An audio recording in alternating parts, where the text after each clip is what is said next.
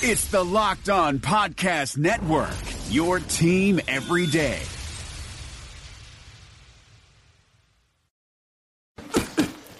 That's for my crazy day, my packed commute, all those unread emails in my inbox. But I'm getting stronger, faster, and pushing myself further every day. I don't care if I'm not like everyone else. This punching bag is the best way to end my day. Whew. Fearless is knowing yoga isn't your style. That's the power of the Blue Cross and Blue Shield Federal Employee Program. Learn more about our healthy benefits at fepblue.org/getmore. You are Locked On Vikings, your daily Minnesota Vikings podcast. Part of the Locked On Podcast Network, your team every day.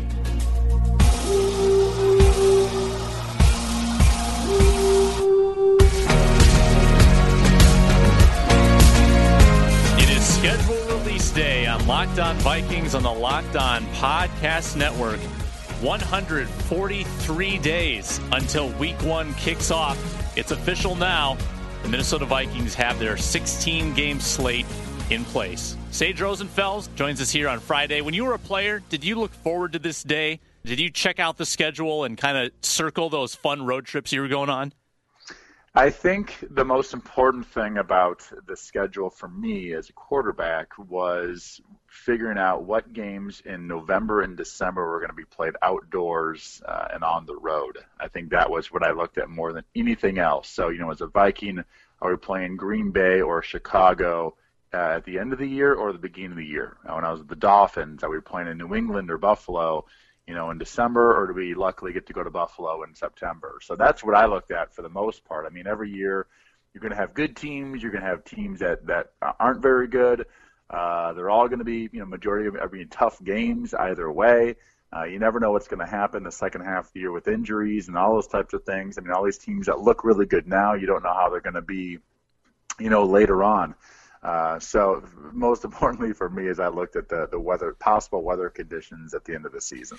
The Vikings have, you could say, one cold weather game this year, December 23rd, but let's not get too far ahead. Let's break this thing down in quarters. I think that's probably the easiest way to do it. It's kind of 4 clear segments of the season, beginning on September 11th, a Monday night game as they host the New Orleans Saints, just their second time starting at home in the past 10 years. And if Adrian Peterson were to maybe go sign with New Orleans here after the draft, I know he visited them last week, that would add a whole lot of intrigue to this game. New Orleans Saints for the season opener, Sage, your thoughts? Well, a couple of things. One, I always look at that first game and anymore, at least in my mind, this one's on September 11th, and that always seems to play a part in the first game of the year, and sometimes it seems like it lands in the 9th or 10th, and this year it is the 11th. So that'll be an aspect of the game. I'm sure during pregame and during the game, people will talk about that. Obviously, the Saints and the history and the Bounty Gate back to 2009. 2010, that'll be talked about as well. And at the end of the day, it's going to be an offense, a really good offense versus a really good defensive matchup. Obviously, the Saints always have a great offense with Drew Brees, and the Vikings have had a very good defense since Mike Zimmer's been in town. So it should be a very good game. If it's it's a high-scoring game, you look like the Saints will probably pull that one out. If it's a low-scoring game, I really like the Vikings' chances, and especially at home, I like the Vikings winning this game at home. They played so well early in the year last year. I see them getting off to a good start again this year. Let's finish that first quarter of the season at Pittsburgh versus Tampa Bay and versus Detroit. So you've got 3 out of your first 4 at home. Now, I think you can win all 3 of those home games easily. The game at Pittsburgh, that is a tough place to play. That's a place that you played when you were with the Vikings 8 years ago. Steelers are still legit, and beating Big Ben on his turf that might be one of the Vikings' toughest games of the season.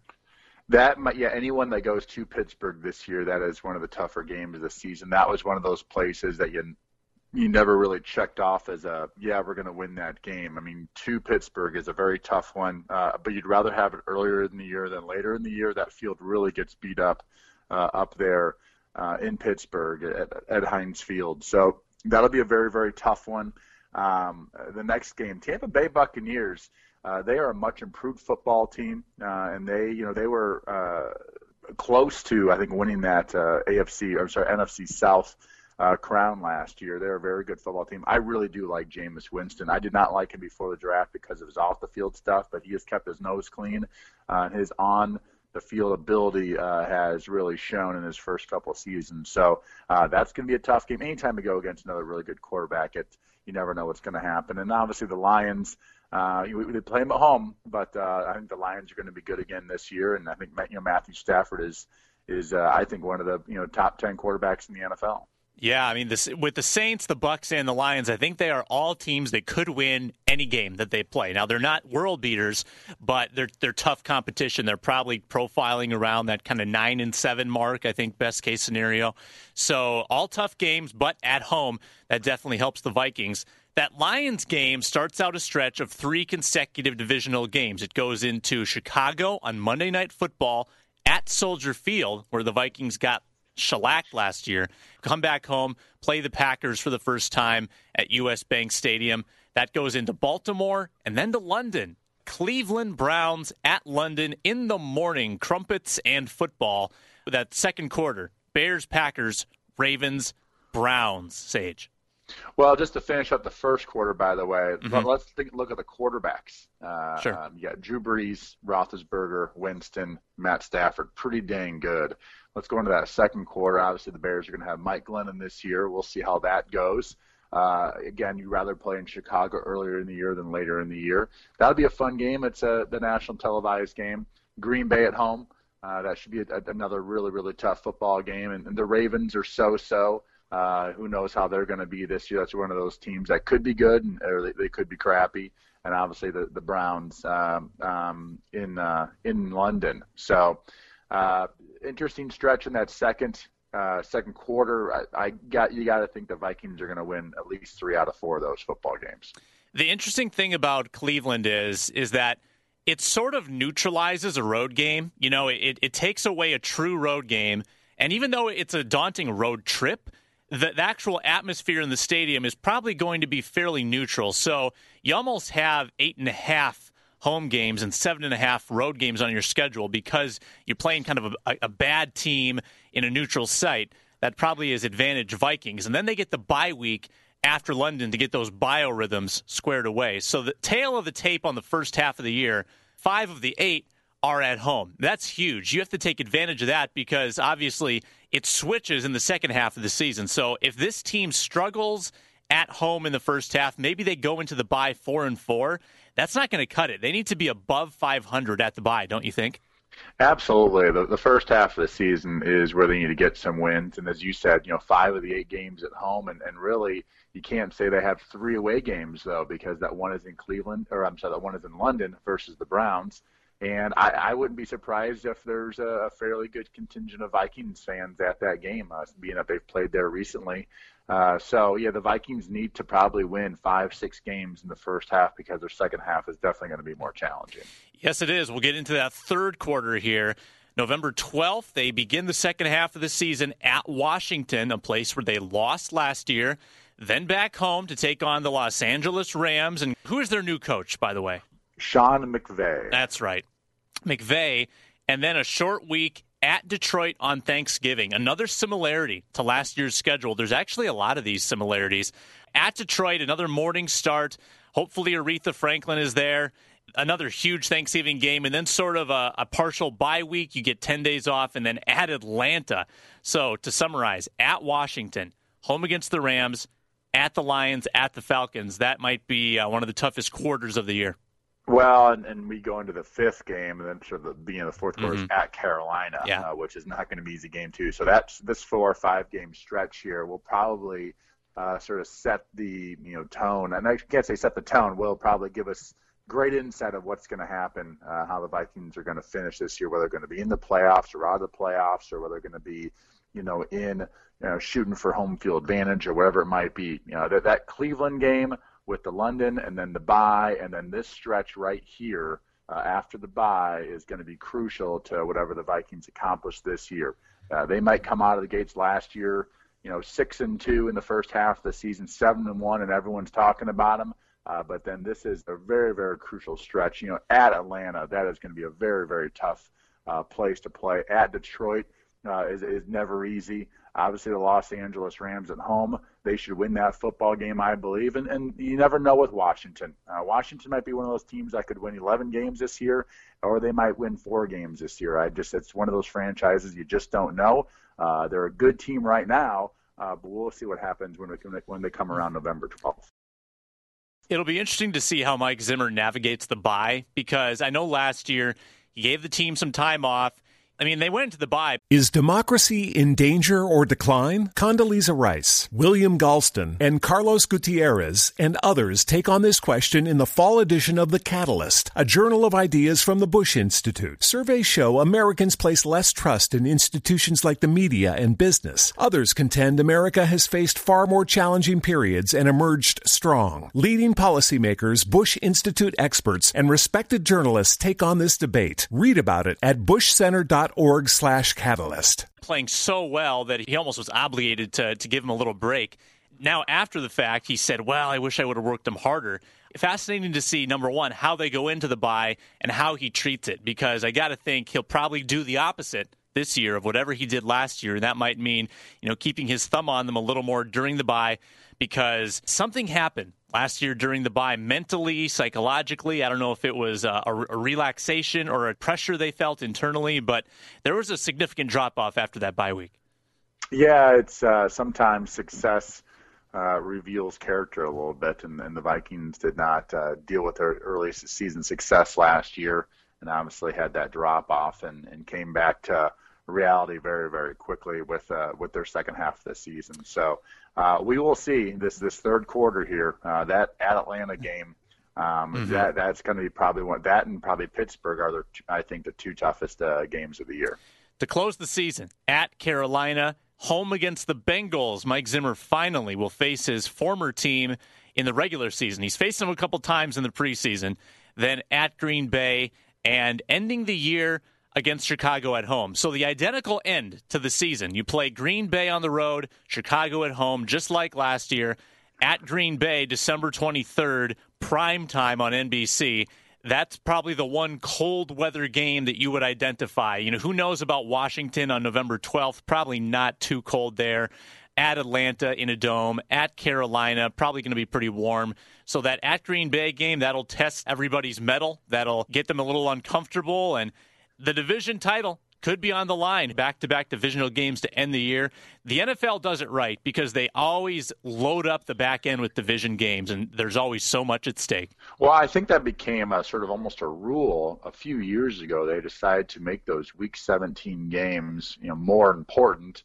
And, for, 2/3 of the league, or at least half the league, they're pretty much out of the playoffs. And it's sort of like, well, what are we playing for? What are fans showing up for? So they started making these Week 17 games sort of rivalry games, and or at least at the very worst, a division rivalry game.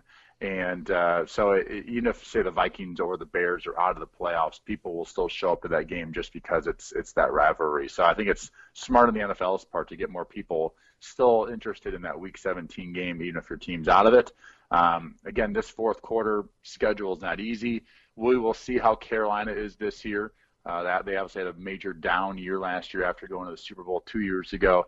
The Bengals are one of those teams that no one's talking about, but they've been pretty consistent for the most part since Andy Dalton's been there, and obviously at the Packers is going to be very, very tough, and finish up with the Bears at home. The Vikings should win that football game. So hopefully it's a game they don't have to win to get to the playoffs that they're already in, and that they can go into that Bears game, trying to get better seeding in the playoffs rather than just sneaking in.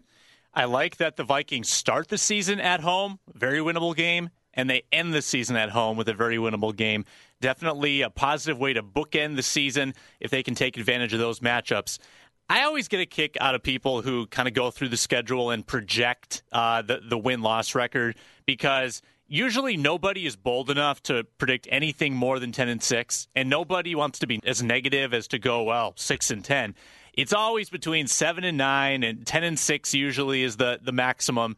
I won't even make you take a gander at the Vikings win-loss record because there's just so much unpredictability. Like right now, we look at a 3-game road swing, Week 12 through Week 14, at Detroit, at Atlanta, at Carolina. Seems daunting, But who knows, Sage? We could get to that point, and maybe the Lions are on a 3-game losing streak. Maybe the Falcons have had a Super Bowl hangover year. Maybe Cam Newton gets hurt for the Panthers. It's not who you play, it's when you play them. That's right. Life is about timing. The NFL season is about timing. I think it's fairly absurd. I actually just saw something on Twitter this morning, somebody saying I think it's fairly absurd that they go through everyone's schedule and really try to estimate and predict what's going to happen. You have no idea, in particular the second half of the season. We haven't even had a draft yet. Some of these teams haven't even drafted a quarterback. We haven't seen training camp yet. We haven't seen injuries yet. We haven't seen the way teams start. Teams start really hot, and they weren't supposed to be very good, and they have the confidence and the momentum, and you don't expect them to be really good. I mean, maybe the Los Angeles Rams are 7-1 or 8-2 or something when the Vikings play them. Maybe Washington, who they play on in November, maybe Kirk Cousins gets hurt, and that completely changed that football team. Anytime a quarterback gets hurt, that significantly reduces a team's chance of winning football games. And so you just don't know. I don't like going through the season and saying, well, I see as a 12-4 here or it's 11-5 or 10-6 or whatever it is. It's a tough schedule. Everyone has a tough schedule. The better you do it in division the previous year, the tougher your schedule is going to be the following season. And so the Vikings have a tough schedule. They're a good football team. They ended up not playing great football the second half of the year last year, and they have to change that. So it should be fun to watch. I'm really happy they play the Saints and Pittsburgh early, two really good teams with two Hall of Fame quarterbacks, and that'll be fun to watch. Just as an exercise to prove how difficult I think handicapping a schedule on April 21st is, I welcome anyone who listens to the show, and I mean this seriously. Email lockedonvikings@gmail.com. Go down the board, label win-loss next to each game, and we'll check as the season goes on to see how people do. We'll even post the rankings somewhere. I don't know where, but we'll find a place, maybe zonecoverage.com where I write. Maybe if somebody runs the table on it, Sage, we'll give them something nice. Maybe a Sage Rosenfels signed jersey for anybody who runs the table on the schedule. That sounds good. The chance are about 1 in 10,000 that somebody gets it all right. But yeah. That sounds good to me. We'll promote this. We'll actually make it a thing. That's the schedule breakdown. Can't find that first loss. Where is it, Sage? It's not on there. It's going to be earlier than PA thinks it is, I'll tell you that. Well, PA still is looking for it. Hasn't found it yet. He's Sage. I'm Sam. At Sage Rosenfels 18, at Sam Ekstrom. That's the Vikings schedule. And we'll talk to you next week, Sage. Sounds good. Talk to you next week. It'll be draft week. This is Locked On Vikings on the Locked On Podcast Network. Thanks so much for listening. We appreciate it. We'll talk to you soon.